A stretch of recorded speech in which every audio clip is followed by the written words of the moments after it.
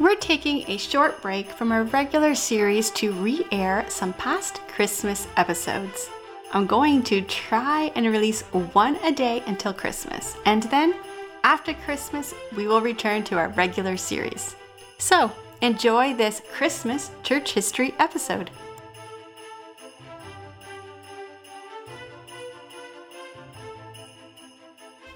Christmas Day should be a happy day. There was a time Henry had spent Christmas sitting with his wife by the fire while his son Charlie had played with a new set of jacks. That had been a happy time. That was how Christmas was supposed to be. But today may be December 25th on the calendar, but there's nothing Christmas about this day. It's cold, and we are in Cambridge, Massachusetts. Henry isn't sitting next to his wife. He's sitting next to the bed of his son. He doesn't know if Charlie will survive. Henry puts his face into his horribly scarred hands and breathes heavily. He doesn't cry. There's no tears left. Over the last 2 years, he's cried until there just were no more tears. He's let anger rage, but now even anger is gone. The world is surely going to end. There's no way for life to continue. Henry is exhausted. He can't sleep at night. He can't close his eyes. Every time he does, he sees her. He sees his wife, Frances. 2 years ago, Frances had just been sitting, getting ready to send out Christmas mail. It had been just a year since the election. That election that turned the whole world on its head. How the Republican Party won, he really didn't understand. The Democrats fighting and nominating 2 different candidates, that didn't help. Plus, people were just done with the Whig Party. But no one expected this tall, skinny man who was so unpresidential to actually win the presidency, and he clearly was not prepared. Almost immediately, half the country was leaving the Union and war was on the horizon. The Republican Party was created to end slavery, and the South wasn't going to have it. But even in all the chaos, Frances made life enjoyable. She refused to let the bitterness and anger come over her, and she continued to live life the way she always had. So here she was, sitting by the fire, sealing envelopes with hot wax. Sitting too close to the fire, her dress somehow caught fire. Henry heard the screams and ran into the room. The sight of his beloved wife engulfed in flames still haunts him. He had used his own hands to get the fire out, and the others in the home had gotten them both to the hospital. Frances had an agonizing 24 hours before she died of her burns. They buried her, and Henry was still recovering from his burns and was not even able to bury his own wife. Henry went into a depression. Then, almost exactly a year ago, on January the 1st, 1863, Abraham Lincoln had issued the final Emancipation Proclamation. It said, "All slaves within the rebellious states are, and henceforth shall be, free." A day that was celebrated here in Cambridge and across the North, and in the homes of slaves across the South, but a day that only seemed to make the bitterness and the battles grow more fierce. Then, Charlie made the choice to fight. Charlie knew how Henry felt about the war. Killing fellow citizens, that wasn't the answer. Slavery needed to end, but not this way. Most of the soldiers in the South were young boys who didn't even own slaves and were being forced to fight. Charlie had left for war without even telling Henry he joined the war. He left a note. It read like this: "Papa, you know how long a time I have wanted to enter the war. I have tried hard to resist the temptation of going without your leave, but I cannot any longer. I feel it to be my duty to do what I can for my country, and I would willingly lay down my life for it, if it would be of any good.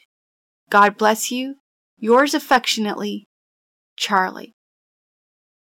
Over the last year, Henry had read every paper, heard every story from the war. Then just a month ago, the Battle of Gettysburg. On the Union side, 3,155 dead, 14,529 wounded, and 5,365 missing.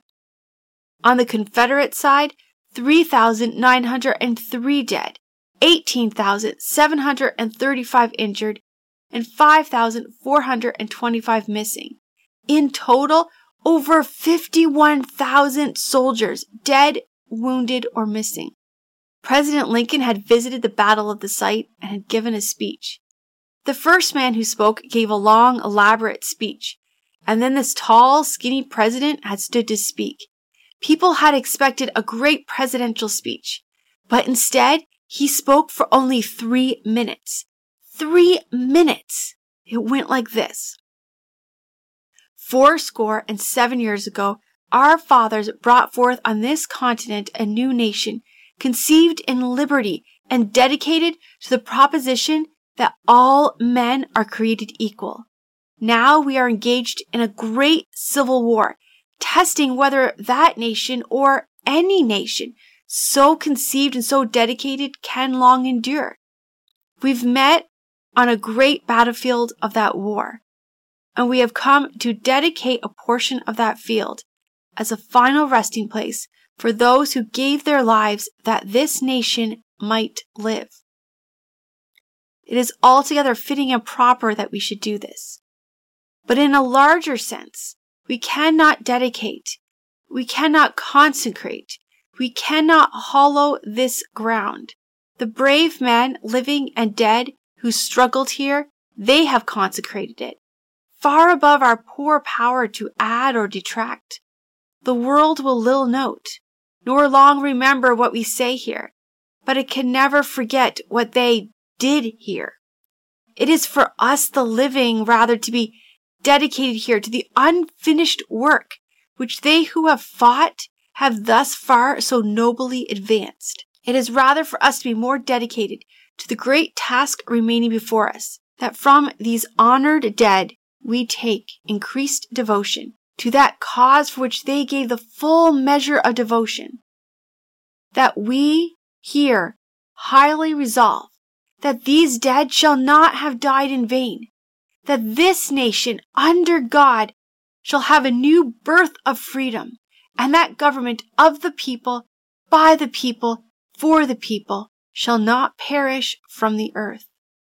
There was definitely a lot of people in power who thought Lincoln needed to no longer be president, and yet the common people here in the North loved him. For Henry, as a writer, he could see the beauty in the simplicity of the president's language. And as a father, worrying about his son, he was one of the men President Lincoln was talking to. And then the news came to Henry. His son had been shot. He survived, but was badly injured. Now, Christmas Day, Charles lay here in the bed, Henry sitting next to him, wondering what God was doing. Just at that moment, when Henry was sitting next to the bed with his face in his hands, the bells from the church began to ring. They were singing Christmas carols. Why? Why would anyone even try to celebrate Christmas? There just was nothing to celebrate. The angels had said God was bringing peace on earth, that Jesus was peace for the earth.